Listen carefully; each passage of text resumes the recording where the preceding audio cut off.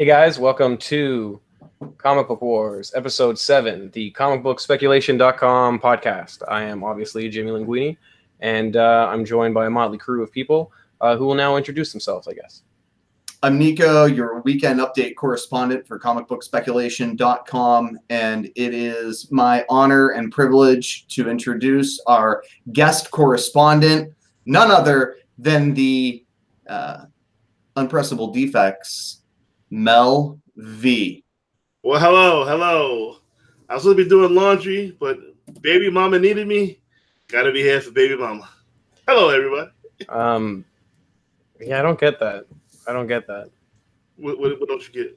Laundry seems like a Saturday thing. No, it's whenever you need laundry. No. I need clothes for Thursday. But that's neither here nor there. I am making my debut on Comic Book Wars and continue to be a podcast whore. You can find me on multiple other podcasts throughout my comic book career. So why not do Comic Book Wars? So thank you guys for having me. I'm sober, by the way, so this might be a train wreck. I don't know. I feel like it would be the reverse of a train wreck if you're sober. No, because we don't ever have train wrecks. I don't think you ever rewatch when you get drunk on podcasts. But that's okay. I appreciate that you're here, Mel, from Unpressable Defects podcast.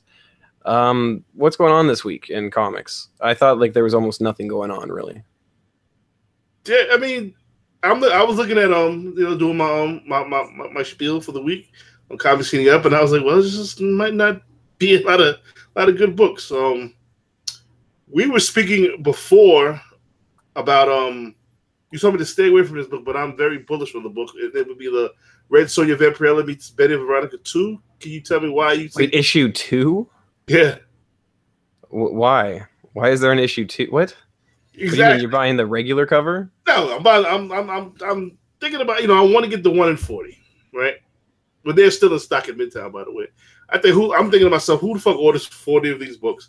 Then on the minus side about it, it is Dynamite. Dynamite has the tendency to just make copies appear out of nowhere. But somebody told me recently that if you order at ratio, you order the amount of copies, you can with Dynamite you can order as many copies as you want of that variant. I don't know if that's true, but I did hear that recently. I mean, that's true at least some of the time. When I did a Dynamite variant with them, I got a lot of variant covers, and a lot of them came damaged, and they gave me replacements. But I got a lot of variant covers. That was the Gwar one, and I mean, who wants variants for Gwar anyways? But I mean, that was fine. But I just think with Dynamite, they seem to overprint. They seem to be in cahoots with Midtown Comics, and they have dynamic forces. So if any of their variants get hot, they'll just sell the surplus on their website at a premium. Yeah. So that sounds about right. But that didn't stop me from purchasing one. And like I said, they're still in stock in Midtown. So again, who the fuck orders 40 of these? And what surprised me the most is that there are none on eBay. Don't know why. Yeah, and I'll tell you who doesn't order them. My local chain of 6 stores in my area did not order enough books between 6 stores to get a 1 in 40 variant. They're getting none. What Jimmy said with respect to the incentive variants being qualifier variants, my experience with that has been that sometimes they are qualifier variants and other times they are not. And that's really issue specific, but that may have changed, here within the last year, several years, because it's been a long time since I've ordered, just a truckload of issues from Dynamite in order to qualify for a particular book, a particular incentive cover. Let me see what I had read about this particular book on Diamond. Well, I think the one thing we're learning though about these books, these Archie and Betty and Veronica books, is that nobody orders them. So they all seem to have really low print runs, and people are chasing the covers now, and they seem to be really hard to find. Well, relatively hard to find. Okay, so for every 40 copies ordered and received, covers A through E, any combo, retailers will qualify to order a Dan Parent Virgin cover at the net cost of $2 each. Yikes. So there we go. It's an incentive, not a qualifier. But yeah, no, variants usually cost $2. You still had to pay for them. I didn't realize that there were 5 different covers.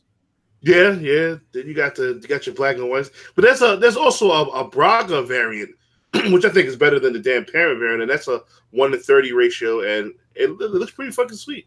Is it hard though to be better than the Dan Parent variant? I mean, for this, if you ask me, this should have been the 1-to-40. Dan Parent should have been the 1-to-30. But like I said, hard to find Dan Parent books always command a nice premium coming out the gate. So you took the words out of my mouth, Mel. Can someone explain that to me? What is the appeal for so many collectors for Dan Parent variants? I mean, he seems to be the artist who's getting all the attention with respect to the Archie books. I mean, it's advertised in solicitations. He just looks like old. It just looks like old Archie. Like it looks classic Archie. So I think he's the go-to Archie artist at this point. He's a nice guy too. How long has he been doing Archie? Do you know? Yeah, a long time. Okay. Like I would say at least 10 years, maybe 20. But I mean, I bought like Sharknado pages off him for the Archie Sharknado thing, and he was like a really nice guy. Archie Sharknado. I couldn't sell them for the life of me. I think I ended up selling them to Wes. Why would Archie hang out with Sharknado? Dude, Archie, Punisher, Archie, Kiss, Predator. Yeah, exactly. So who knows? The Sharknado one at least like was Sharknado. There was what was it? NYC last year, and everybody's making a big stink over the Dan Parent Robotech variant. I'm looking them up now. They're going for about $8. Wow. Okay, makes sense. That was the one that had the Art Germ cover, right? That sold well out the gate, and now sells for what? Nothing. Probably. You guys want to talk about the resurgence of, I would say the resurgence of modern good girl art. So like Wonder Woman, Catwoman, Adam Hughes books are stone cold, but all of a sudden, if it's Archie, Betty, Veronica, and they've got a bikini on the cover, the books are getting listed on eBay at $20-$30. Running out of shit to spec on. $100. I mean, there's one that I like, which is Archie 511. That's a legitimately like dirty joke. And that book is impossible to find. There was one that was listed on eBay for like 5 minutes, and I didn't pull the trigger on it. It was $125, and it sold. It's Archie with Betty and Veronica. They're both in bikinis, and it's like I forget exactly what the dialogue says, but it's something to the effect of like, my fortune said, or my horoscope said that I was going to be in the pink today, because they both have on pink bikinis. And I was like, well, okay. But $125, buy it now within 5 minutes of being listed. I mean, I was just shocked by that. Yeah, I see it. Okay.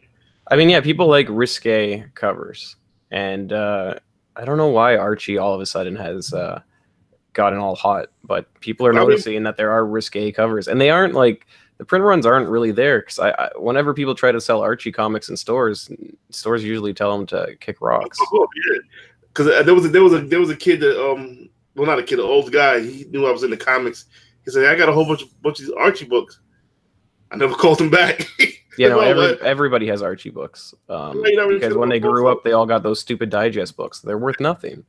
So usually stores don't buy Archies, and that's why I think they're going to be very hard to track down all these bikini covers. And I guess I think I said it a few weeks ago, are all the bikini covers going to start being worth money? And it looks like that's what's happening. Well, that was when I spoke about that Archie joke book I was making a joke about, where he's looking at her ass, looking at Betty's ass while she's bowling. Never seen it take off, but I don't see many posted on eBay. I think it was Archie joke book 7. I was like, yeah, this won't fly in today's age. Well, it's weird. It's the modern run from the 90s that has gotten all the attention from speculators. The books from the 70s and 80s, except for a few exceptions, the Pearl Necklace cover and some of the ones that are more well known, are the only ones that are getting attention. And I think it's because they're just, as Jimmy indicated, and you alluded to, they're just comparatively more rare. Who's ordering those books now? They're not going on newsstands, and retailers pass them up. And when they don't, they end up in dollar bins or, you know, under the register in a kids book section, getting mangled by children who are dropped off in the front of the store while their parents shop for books or talk to the, you know, owners or employees. Drops the kids off just while they make deals with the owners. Accurate. I don't have children. I sort of assume that they're just left by the wayside. I mean, I imagine that's what happens. Before we go any further, Thanks, I do want to let you guys know I do check out your podcast each and every week, and I think you guys are doing a tremendous job, and I think Sleepy John is definitely an asset to you, Jimmy, as well as Nico over here. So, good job. Thanks, buddy. Well, I'm glad that you slowed the podcast down, because apparently we had like a contest last week and we have a winner. I'll let Nico take over though, because I told him what to do. Well, I don't remember who won, but you did. Oh, I told you to write it down. Yeah. Now I gotta pull it back up. So yeah, last week we had a contest to win an Oblivion Song 1 pink signature variant. I can't remember who won. I think it was RJ Taylor. No, it definitely wasn't. He won 2 weeks ago. What? Yeah, 3 weeks ago. Trust me. I remember sending him his book. That was not the name you said. That wasn't the name I said. I promise. Well, you're right. I'm looking at something from 3 weeks ago, apparently. It was Ralph Cutler. That's him. Yeah, that's who won. I apologize. Shout out to Ralph. Yeah, no, I'm looking at this now, and it's looking at the outline from 3 weeks ago. I feel like I should send RJ something. I feel bad. Yeah, that is. But you sent him something already, right? So I did. Are we doing another contest though? Yes, we are, and I'm very excited because there's been an increasingly large number of participants each and every week, and I think it's important that we overwhelm Jimmy with solicitations in his email. Remember that all of the entries are going to be sent to comicbookspeculation@gmail.com. You don't have to worry about writing it down. It'll be in the information at the bottom of the YouTube show. No, it's comicbookwars@gmail.com. Comicbookwars@gmail.com. But this guy's not even prepared. I'm definitely not without prepared. Sleepy John, we apparently just fall apart. That's very true. We're hoping Mel could help us, but apparently not the glue we need. I'm hearing you. I'm a fan. I'm a fan chiming in on the Comic Wars podcast. Thanks for having me. Nevertheless, so what you have to do in order to enter the podcast's contest at comicbookwars@gmail.com is simply like and share this video on social media somewhere, either Instagram or Facebook or a MeWe group. Perhaps you just want to torture your friends and put it on your own personal page so that you can be ridiculed for your comic book collecting habits. It's your choice. Then you're going to screenshot that and send it to Jimmy. And again, we want to overwhelm Jimmy with as many emails as we can possibly send him. It's at comicbookwars@gmail.com. Sleepy John. I hope he's back next week. I know he has like some phone issues apparently. Can you believe they're trying to better deal me? No, but what did he do? He lost his phone, or somebody stole his phone, he said? What a loser. He lost his phone and now he has a meeting. Yeah, no, he always had his meeting. But I mean, he lost his phone. What a loser. Alcoholics Anonymous? Meeting I don't know. I wish he was here so he could tell us about how he lost his phone, but he's not. You know, a lot of my friends should probably go to AA meetings, but they don't. But that's none of my business. The more important point is that this is the book that we're going to give out. The Sheriff of Babylon #1. That's a sweet giveaway. Yeah. So here's the cool part, right? Got optioned. We've got none other than Tom King, everybody's favorite CIA field agent out there saving the United States from terrorism and other sorts of foreign enemies, takes the time out of his superhero lifestyle to write a comic book. And he wrote this one, which may or may not be autobiographical. I have no idea. But it's a good read and a cool spec book. I'm hoping that the movie gets made and that he gets some major casting for it. He seems like a really cool guy. And personally, I prefer his non-superhero work to the work he does on superhero comics. So, you know, other people differ in that regard. But this is, without a doubt, my favorite book of his. Sweet. Very good. Yeah, that's great. Yeah, that's great. I forgot that Tom King wrote that, but it is optioned for like a movie or something, right? Am I eligible to win that book? No. I'm a fan. No. But I mean, if you want to, you can take a screenshot sharing this link at send it to comicbookwars@gmail.com. And that's good. What else is going on this week? So this week, I didn't really think there were any really big books coming out. I mean, Superman Year One comes out, and it's bigger than Batman Damned. Really? Yeah. There's apparently no like typical magazines, or there's no typical like bags and boards for them. So we'll see how much fun that is tomorrow. That's awesome. I'm gonna bring my Life magazine bags and boards to the comic shop. People are just gonna stare at me when I walk I don't in. know if I don't like. That's what I thought. I assume life-size magazines were typical ones that you could find, but from what I was reading in the DC forum, a bunch of people were upset. Silver Surfer Black 1. The second print comes out this week, Yes, and the first print came out last week. Yeah, correct. How? Okay, and you said it's already selling for something. 8 to 10, apparently. Yeah, and again, my local chain, who's got a half a dozen stores in the greater Pittsburgh area, got 0 copies at my local still shop. available on Diamond. I have no idea. They have 20 copies of the first issue, first print on the stands. I didn't look to see if it was still available on Diamond. I'll probably pass on the book if we're going to be totally honest. I'd have picked it up, but I'm not going to go out of my way to order copies. Well, let's see. Interesting. Let's take a look. And then the other book that you have written down here is Star Wars TIE Fighter 3, the 1 in 25 variant. Yeah, that's actually a Sleepy John special. He likes that ratio variant, at least to the extent that he thinks it's interesting enough for us to talk about. Well, I did see a bunch of your Star Wars books were added to an app recently, and I thought that was pretty cool. But I didn't know what was up with that. A bunch of Star Wars books you talked about in your article. Oh, good.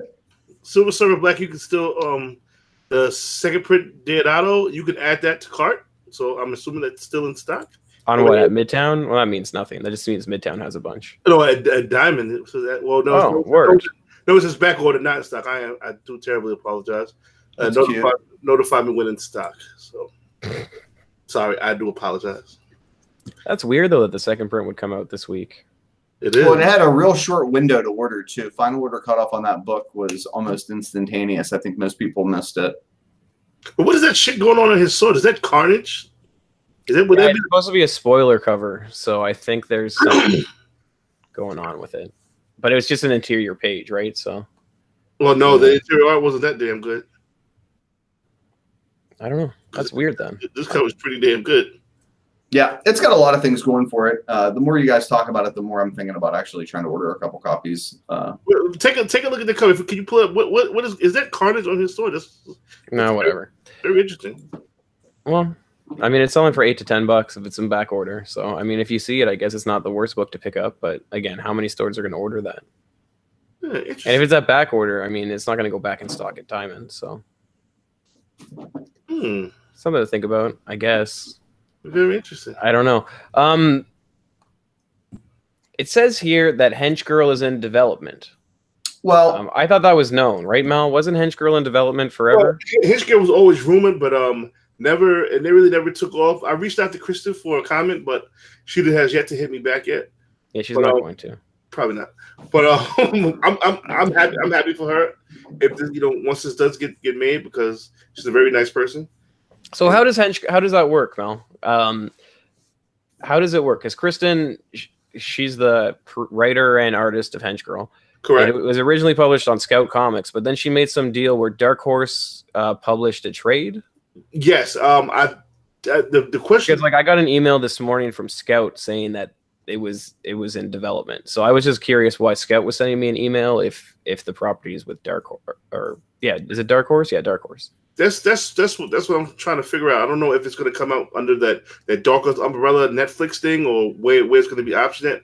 The alert I got from Kick Like this said it was just ready being produced for TV. They didn't really go into details about it, but again, I reached out to Kristen for some answers on the topic, and maybe we'll have some tomorrow on Principal Defense. Nice. Well, I mean, so yeah, it's supposed to be a television series.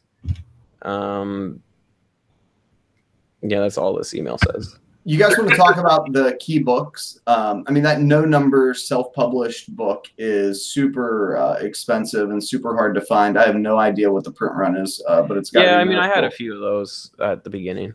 What, the self-published? Yeah. She told me that it was anywhere from 20 to 30 or something like that. Oh, please. This is what she told me. And she gave me, I got one in my box somewhere. Yeah, I mean, didn't we all get copies of that? I'm pretty sure we all got copies of that book. With the gray cover? With the, yeah. That's what she said. I know she said she gave me her last copy, so I still have it in the box. So I said I'm never going to sell it. Well, yeah, so it was like a web comic first, and then it turned into a collected thing where she sold it at cons, and then Scout picked it up, and then the Scout one went into what, like 4 different printings or something, and all of those pretty much heated up. And then, like, there's a 1 in 500, a 1 in 250, right, and then there's the regular cover, and I don't know what the fourth one is. No. They were like, what do you mean 1 in 500? All the variants are irrelevant because they all came out after the first print, so they're all like glorified second or third prints. Okay, but like Heroes or something like that. Heroes or something or another. Or what? From some store, they had that logo in the corner there. Yeah, sure. They're store variants, but all the store variants came out after issue 1 already came out, right? So, yeah, and then there was like 4 or 5 different printings of issue 1, and they all heated up. So, I don't really think the store variants come into play at all with that book. Well, with really any of the Scout books, but who knows? Well, like I said, I'm very happy for once the series does get made. She's a very, very good girl. And I'm ready. What does that even mean? She's a very good girl. Well, she's a grown ass woman. I mean, she's a good person. What? She loves her mama, loves Jesus, and America too. This is taking a turn. So I gotta be drunk. I can't do this sober. This is not me. I'm all nice and shit. You're the one taking the turn. So this week there's been a lot of like news surrounding Ironheart. Really? And Riri Williams. Okay. Because apparently,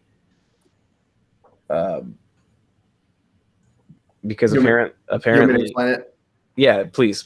All right. So, long story short, Eve Ewing is currently writing Ironheart, and essentially what happens, she's introducing Robert Downey Jr. at a Hollywood function, and during the course of Robert Downey Jr.'s remarks to the crowd at the Gene Siskel Film Center, he indicates Riri Williams, Ironheart, belongs in the MCU. And a ton of news outlets have picked up on that, and the question is whether or not it will get the attention of Kevin Feige and others at Disney. Is he kind of foreshadowing what's to come in the future of the Marvel Cinematic Universe or on DC streaming? Is he going to be able to kind of like use his power and political capital to kind of push that issue? I mean, he is, for all intents and purposes, the heart and soul of the Marvel Cinematic Universe, and without a doubt, the biggest star in those films. So for him to make that statement, I think there's at least a lot of eyes on Riri spec, and it seems to be a pretty good investment, at least to me, at this point in the game. I mean, he didn't say it out of nowhere, though, right? Like, he was introduced at an event by the writer of Riri Williams. Correct. Now, what the kind of backstory of that is, if you remember, so he might have just been like saying like a compliment that meant nothing. It could have been. It could have absolutely been. I mean, if he's still in the Marvel universe, doesn't he have like a bunch of non-disclosure agreements where he can't really talk about characters that they'd be using? So I think this non-disclosure agreements would absolutely carry on after his contract's over. I think if anything, this means that they're not doing anything with this character, and the only way that they would is if like the public gets behind it and starts making like petitions and stuff. But as of right now, I think there's really no, like, maybe hold on to the books. I don't know, but I wouldn't pay for these books or buy them for what they're going for. I think they're focusing on his daughter being somewhat maybe the next incarnation of Iron Man in the MCU, because they would never introduce her in the movie, anyway. I don't think they're going to go the Riri route. Definitely don't think that's like, I think she could show up eventually, but for him to say that, I think it means that it's not happening. Because again, if they were doing something with it, he wouldn't be able to talk about it. I still would pick those books up, but not at premium prices. Just wait for them to come back down. Like you have on the list. I mean, they're down. What are they at now? I mean, Well, I guess they're about to see for a minute. They're about to see a surge, but I wouldn't really be touching these books right now. That Ironheart Hans variant, I mean, that was stone cold. Yeah, what do you get for about $20 now? You can get slab 9/8 for so cheap it'll make your head spin. I would pick one up, throw it in the box, and worry about it later. You know, and again, those Women of Power variants are dirt cheap. You know, I think the market kind of settled on 7, not 9. Correct me if you think I'm wrong. Again, those are all books that are relatively inexpensive, and I think dealers are going to be willing to unload them. You've seen some of this attention in like online speculator circles, but your local comic shop doesn't give a shit about Ironheart spec at this point. So I think there's an opportunity there. Do I think that it's a project that's in development that he's like hinting at? No. Do I think that it's got potential, and do I think that this helps the potential for this character to be developed down the line? Absolutely. What I was saying before was that there was at least an earlier rumor that indicated that there was a screenplay that was not only drafted, commissioned and drafted, but that on one of these websites where various screenwriters share their screenplays, that it got a huge pop among other writers. Now, I don't know if that's true or not. To be perfectly honest, I've never been somebody who's like championed Ironheart spec, so I didn't really investigate it too much. I get the books, I sell the books. Will I be buying them now at current market value on eBay? No. But if I see them at shows, will I be trying to bundle them together and pay about half of the going rate for them? Maybe. Wasn't there like a MIT commercial with Riri in it? There was an MIT something, but it wasn't like, yeah, there wasn't, yeah, I don't, it was like for their, yeah, there was. Because it was like, oh, this is what our students can do, right? Kind of. I don't remember that at all, but it never really went into anything. Yeah, all I know is like for him to be talking about it, if anything was happening, he wouldn't be able to talk about it. So I just don't feel it happening. But so those books are rebounding. Another book that I guess is starting to rebound is Y the Last Man #1. No question about it. There was a sale of a raw copy on eBay today that had a corner bend for like $349. And I don't know if my flipper tools wasn't working well on my cell phone, because it was the best offer. And I looked at it and I was like, is this real life? Like I forgot to look on a desktop.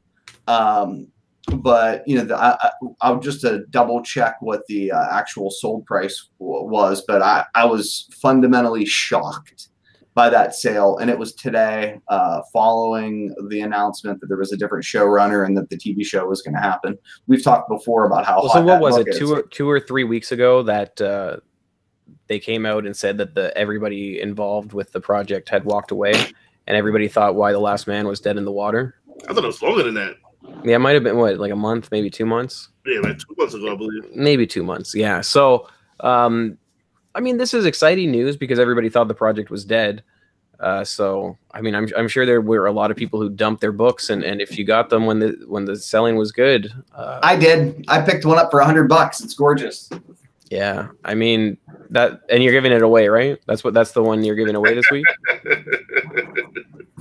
No, I listed it at $349 on eBay following the last sale of $349. It looks much better than the copy that I already sold. Yeah, I feel like the book I feel like that's low for Y the Last Man. Like I feel like it was going for a lot more a few months ago. But who knows where it's going to go if the TV show actually gets finished and if we end up seeing it. That would be pretty great though.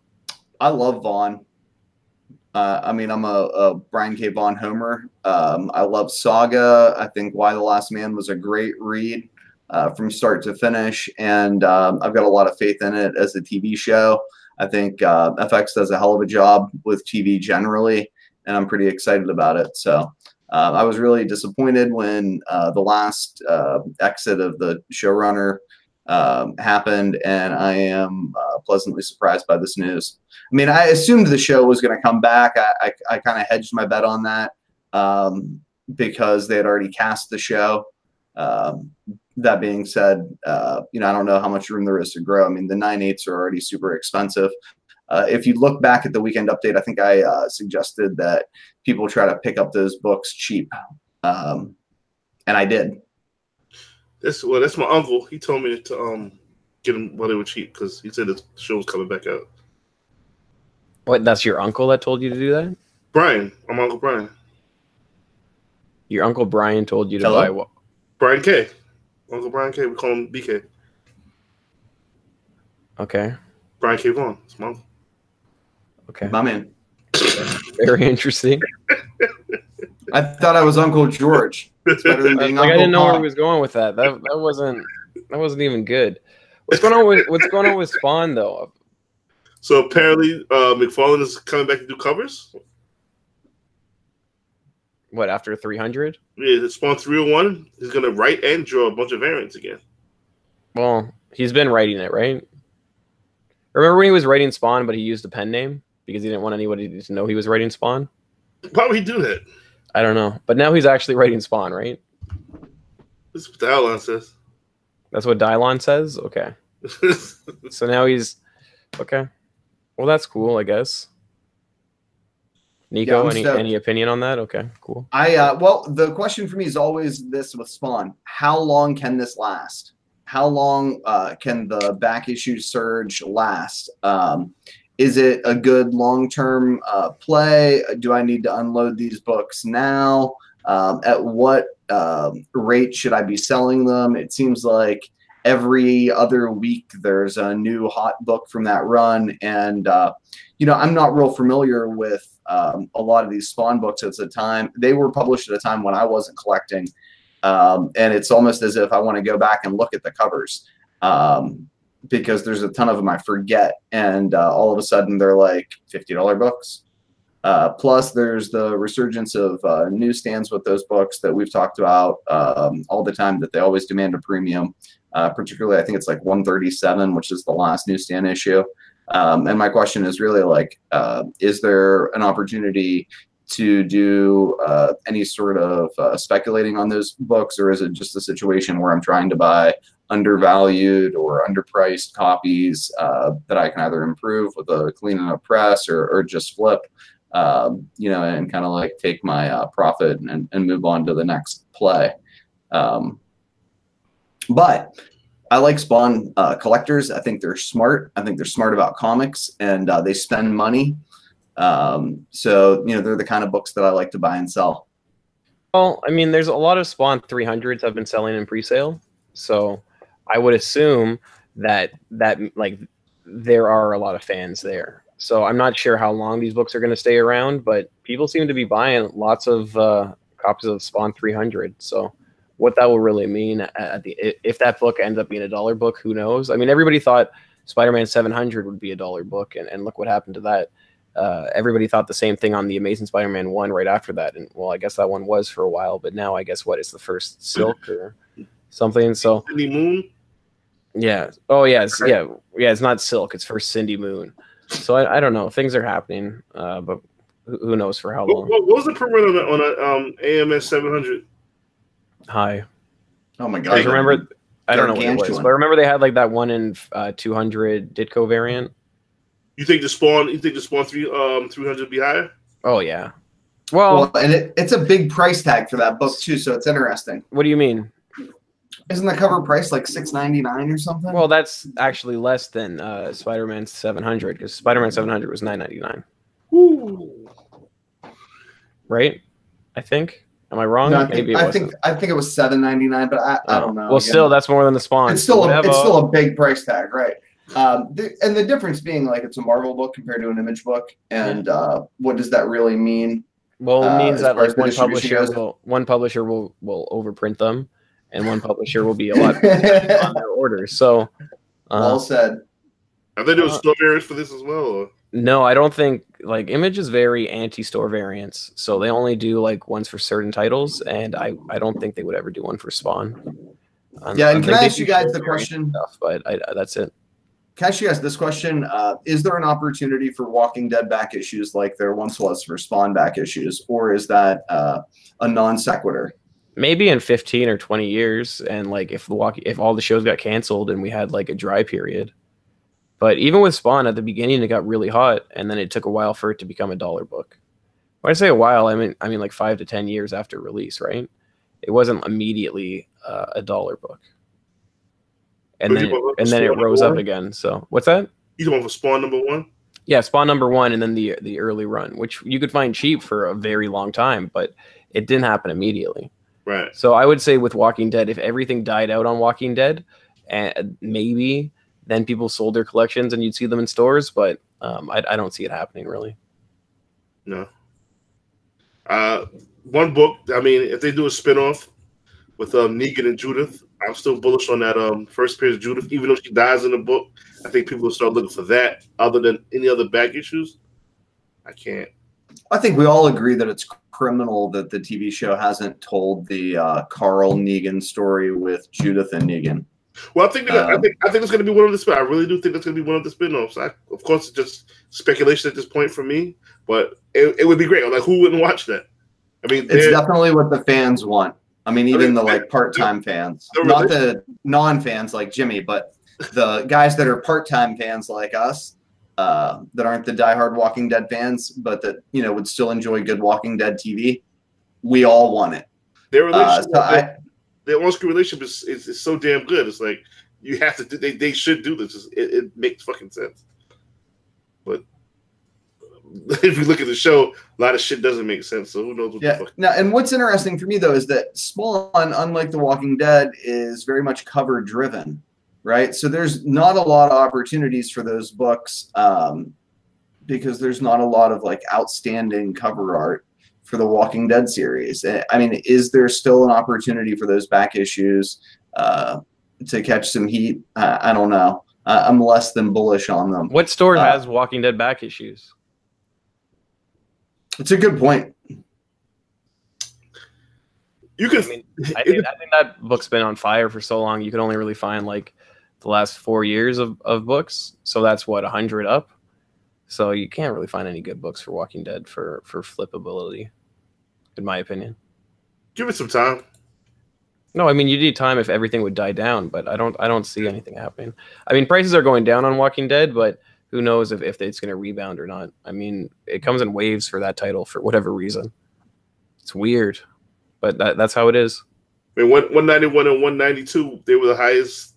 They did the best in the aftermarket since what book? 100? I guess. What's going on with gold digging? What's this gold digging thing? Yeah, okay. I can get behind that.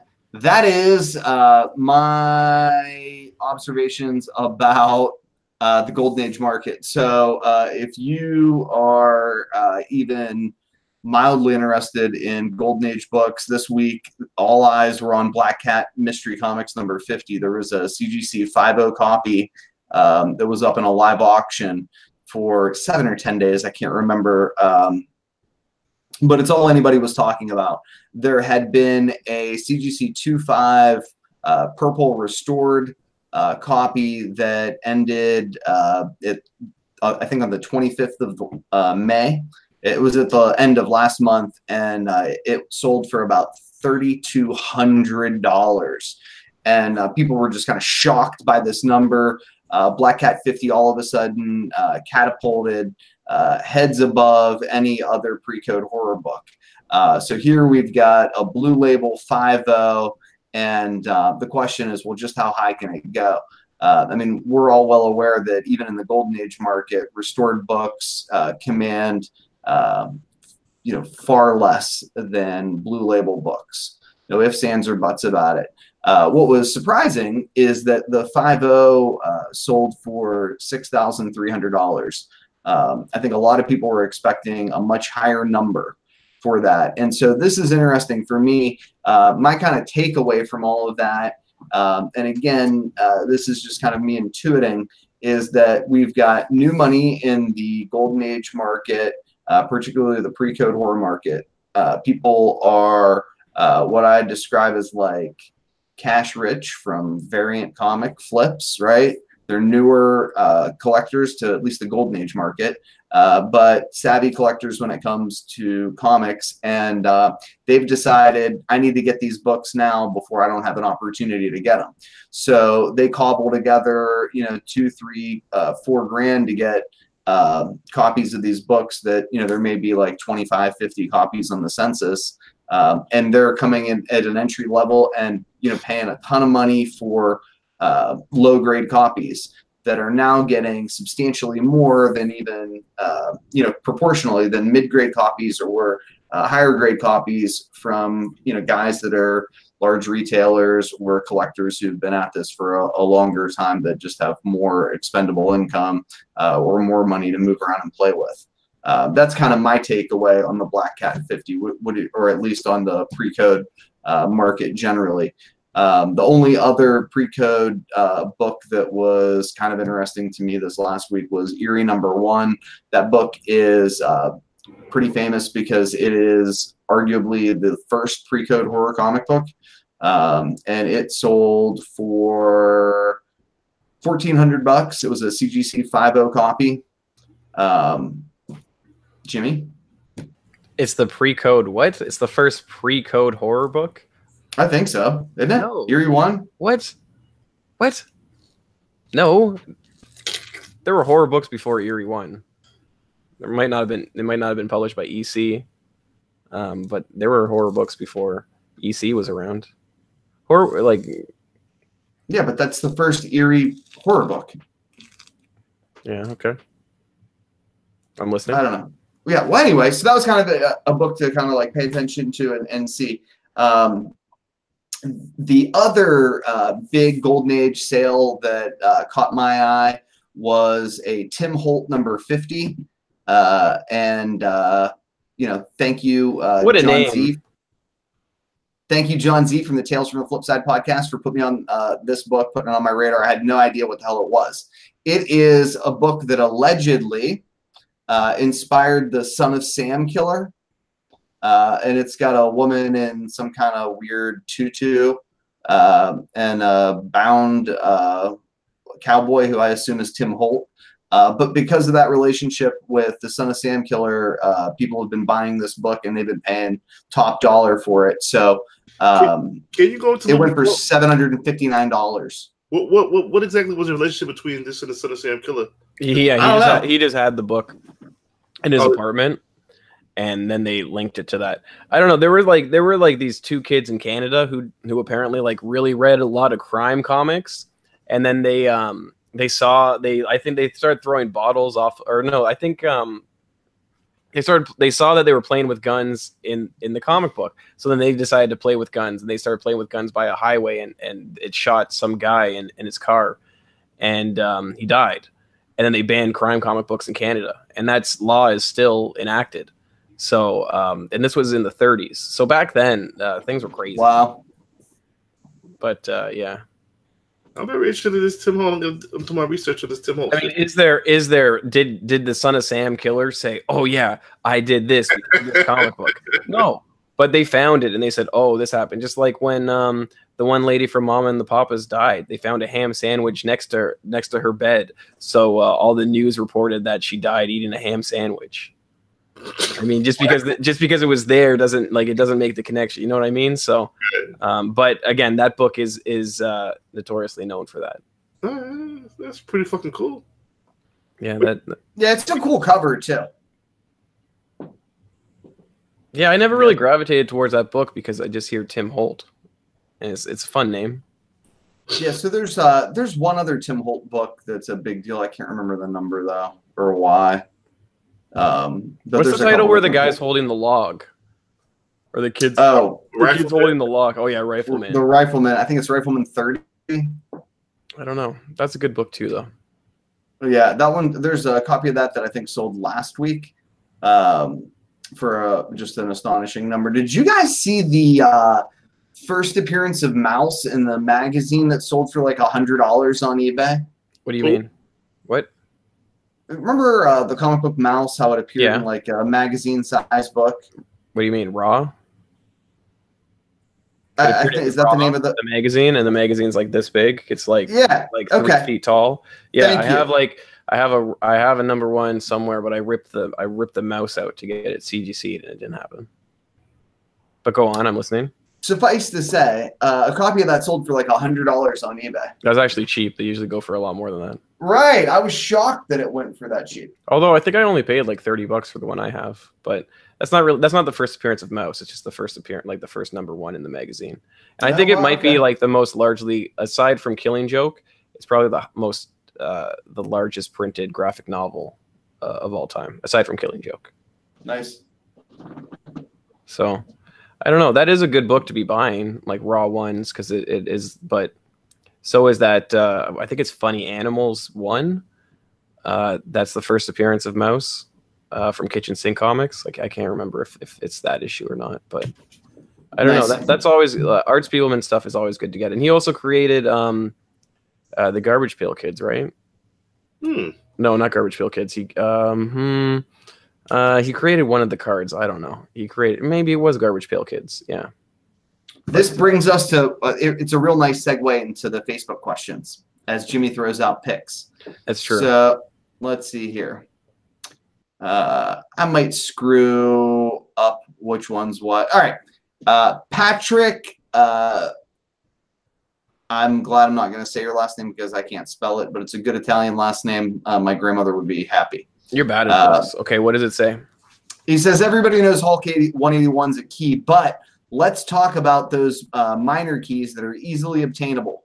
Thor 337s were everywhere 2 months ago at a decent price. Then one unconfirmed rumor later, bam, and gone and at triple value. What are some of our picks for books that could pop in 2019? That there was I guess an alert about Eternals 5. That book is I think it's like about a $60 book.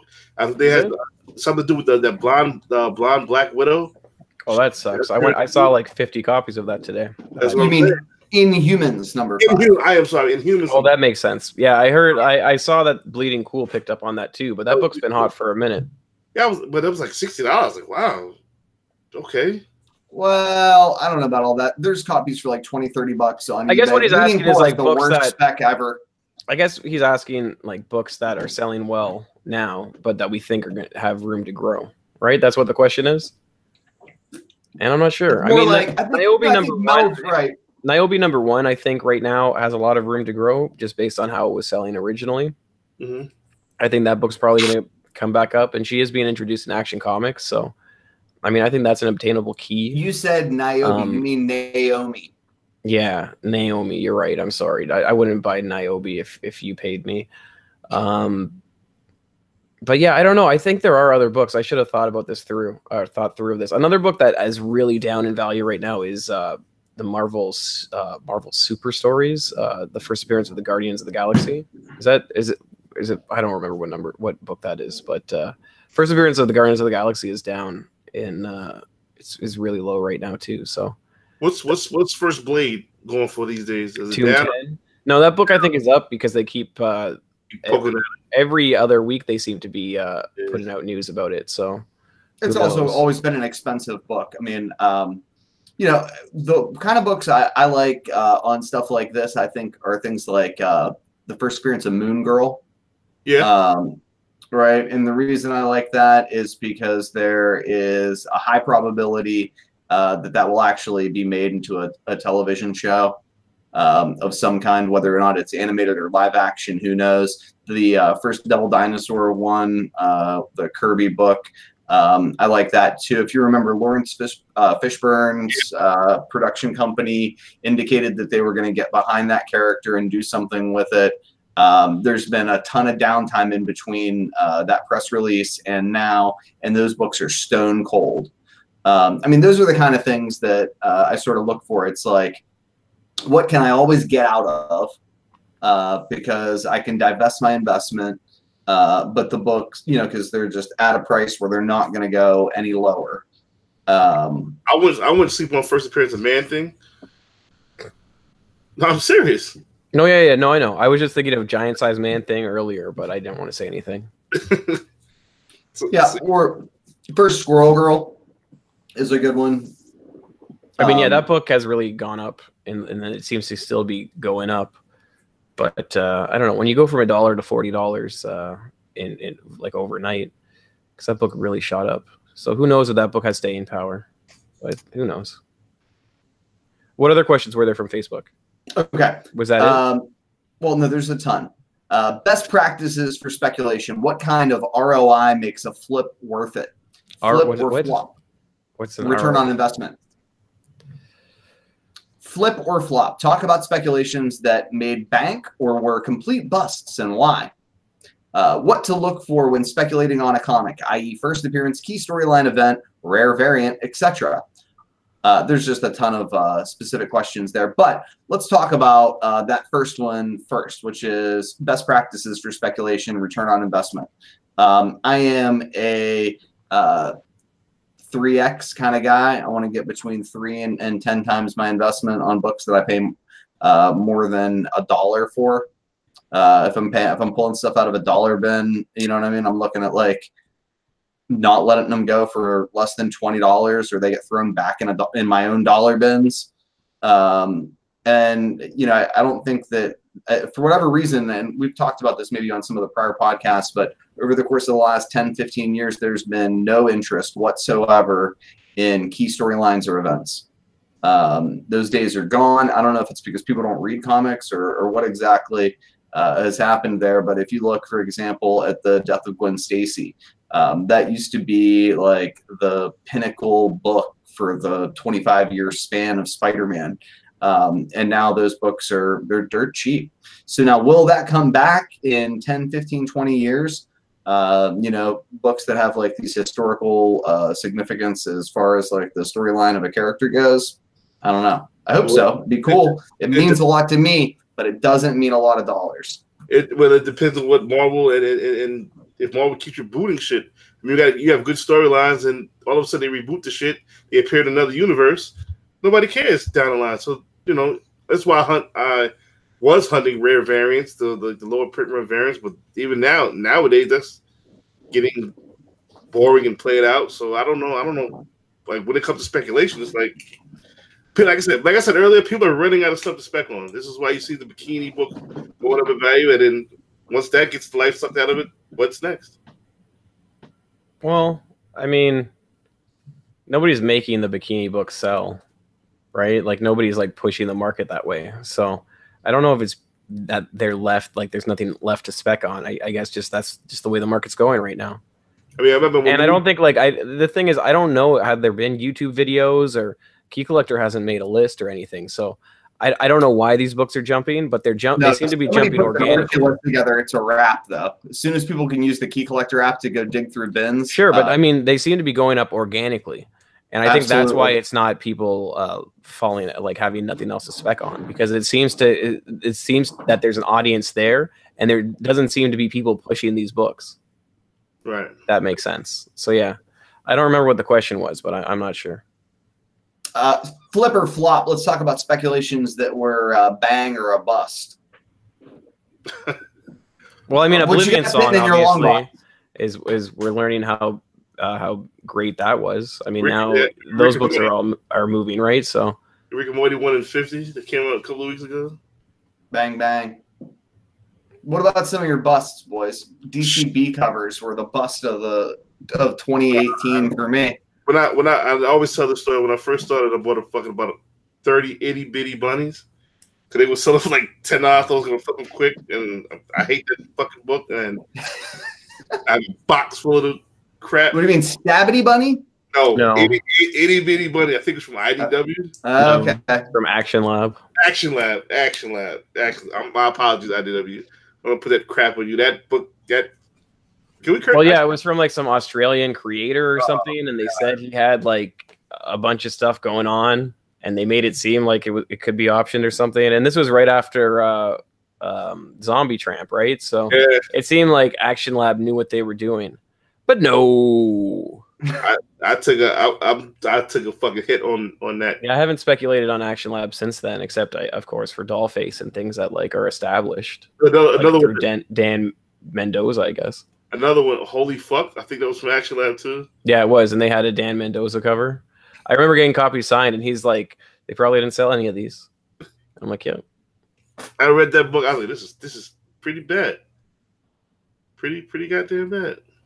So again, they're talking about undervalued speculation options, and this guy's not even asking for specific books. He's just more like looking for theoretical situations or under the.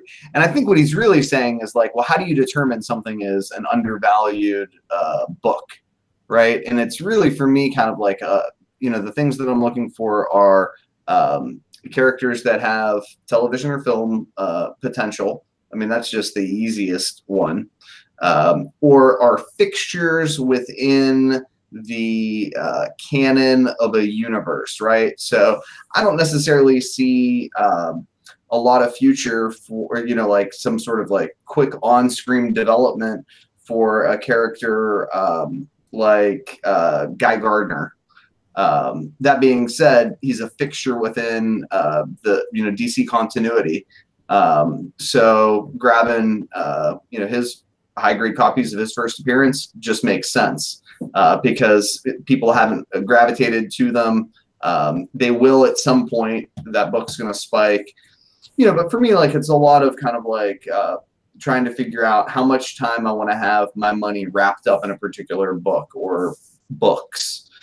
Because if there's an opportunity to flip the books and make a little bit of money and move on to another investment as opposed to being stuck with a book, over the course of like months, years, then it's a lost opportunity for me. I mean, also like you said earlier, if people go back and like read books, there's specking if you read books. You had Gary Nassau. Yeah. Gary Nassau on one of your previous podcasts. I mean, he breaks shit down great, But if you go back, like Null's a hot character now. If you go back and pick pieces together when you read the books, you can find a whole bunch of spec stuff out there. I don't do it as much as I should, but there is stuff there, and that's how you create spec. Yeah, I kind of like the Thor book as opposed to the Venom 3, the Thor 6, just because there's like 14 different covers. With the God of the Jason Aaron? Like Thor, yeah, it's like Thor God of Thunder 6 is kind of like an earlier Null. And the reason I kind of like that book as opposed to Venom 3 is just because there's so many different variants for Venom 3. There's like the 3 printings, an incentive variant, San Diego Comic-Con PGX, plus the regular cover. You know what I mean? That Thor God of War had that Acuna variant that was hot, that was smoking for a while. That's a good buy right now. Maybe. In a 9.8, I think 9.8s were going for 300. I think probably get one now for around in the hundreds somewhere. I got to check. Well, and so do you guys scope out high-end ratio variants that have fallen off people's radar? Yep. Yeah, I'm not really for me. I mean, I guess Mel does. Mel, what ones are on your radar that aren't on anybody else's? Like I spoke about that I'm still bullish on that Spider-Gwen 16. I'm laugh all you want. When that event happens in that movie, I believe that book is gonna shoot back up. It's just a cover. Just if it happens, I don't know. This is so stupid. But this is what high ratio variants are. They're just covers. No. I just think it's terrible spec. I'm waiting for it to happen in a movie. That's what's going to drive this book up is when it happens in the movie. It's what about the Losh variant? What about the Losh variant? You guys like that one? It's a great cover. Nothing happens in the book, but again, it's a great cover. Yeah, I mean, there's some nice variants out there. Here's kind of the issue with that particular book. It hasn't appreciated in value like all of the other ratio variants, which is kind of shocking to me. But has it lost value? Hasn't lost value. I mean, it was down. Remember, it was like at $8.50. I think was my buy-in, which made me happy. That was the book went from like a $50 book to a $200 to $300 book kind of overnight. So, and I don't think that was organic. I think there was definitely people pushing that. So, it is what it is. Yeah, I mean, I just like that book. I think it's gorgeous. But I don't It's see that. Matthew's I don't cover. see that book coming down in value anytime soon. So. Right, and here's kind of the other issue. There are certain players in the game, like Adam Hughes, for example. All of his Wonder Woman and Catwoman books are stone cold. You can get them now at like bargain basement prices. I don't know what the future of those particular books are, but because they're at bargain basement prices, I put together a couple short boxes of them. And 2 years ago at NYCC, it was in October. That's when they kind of peaked those Hughes Catwoman covers. Yeah, he's been on a downward spiral, but I mean, Archer, his older stuff's hot. People have been going towards Middleton. There seems to be other artists that people seem to be jumping towards, aside from Hughes now. So, who knows? Who's the hottest artist out right now? Not named. Well, the hottest. Scott Campbell. No, the hottest. Yeah, it's probably still Campbell. What I'm talking about, like the hottest artist that people might not know about, like on a Jetty Frizon level. Hack. Yeah. No. I like Hack. David Mack is underrated. I love Mack shit. Yeah. I mean, with Mack, stuff starts to look the same after the while. I can't think of any underrated artists right now. Yeah, I'm not sure. I think that's all we had though for this week. We didn't have anything else, eh? Thanks for having me. Nobody say anything. Well, no, Mel, thanks for joining us. We really appreciate it on the comicbookspeculation.com podcast. This is what, episode 7? Episode 8 will be next week. Hey guys, Jimmy, can we do one last question? Because Mel explains this all the time, and that way we'll be done with all of the I mean, it would have been questions. easier if you said that, like, I don't know, before I started saying my spiel. But yeah, sure, go for it. I enjoy interrupting you a little bit. It makes me happy. Yeah, I noticed. Anyway, so Mel, here's the question. When a brand new unknown comic is first speculated on, how many weeks or months, or what's the average does that speculation last? I remember many books that got some spotlight coverage, and then after a year or so, you don't hear anything about them. I remember a book a few years back from Overground called Graduate that I bought a few copies. Wait, are you reading right now? Yeah, I'm clearly reading right now. Don't read the question. Don't read the question. Here, let me ask you. Just that's what you mean. That's the easy, like, that's the problem with these Facebook questions. You're saying them verbatim. Just like, come on, you could have summed that up. I'll sum it up. Okay, Mel, what is the window for speculation? Mel, what is the speculation window that you see? Right? Is that not what it is? Mel, what do you think about a speculation trajectory? What is this whole trajectory? What is this window that the thing's in? You know, it's like a graph. I like chart, that Jimmy's doing the hand thing. Like, well, I don't know what else. We're a visual podcast. We have screens for some reason. If it's an independent book, I'd say 2 weeks tops.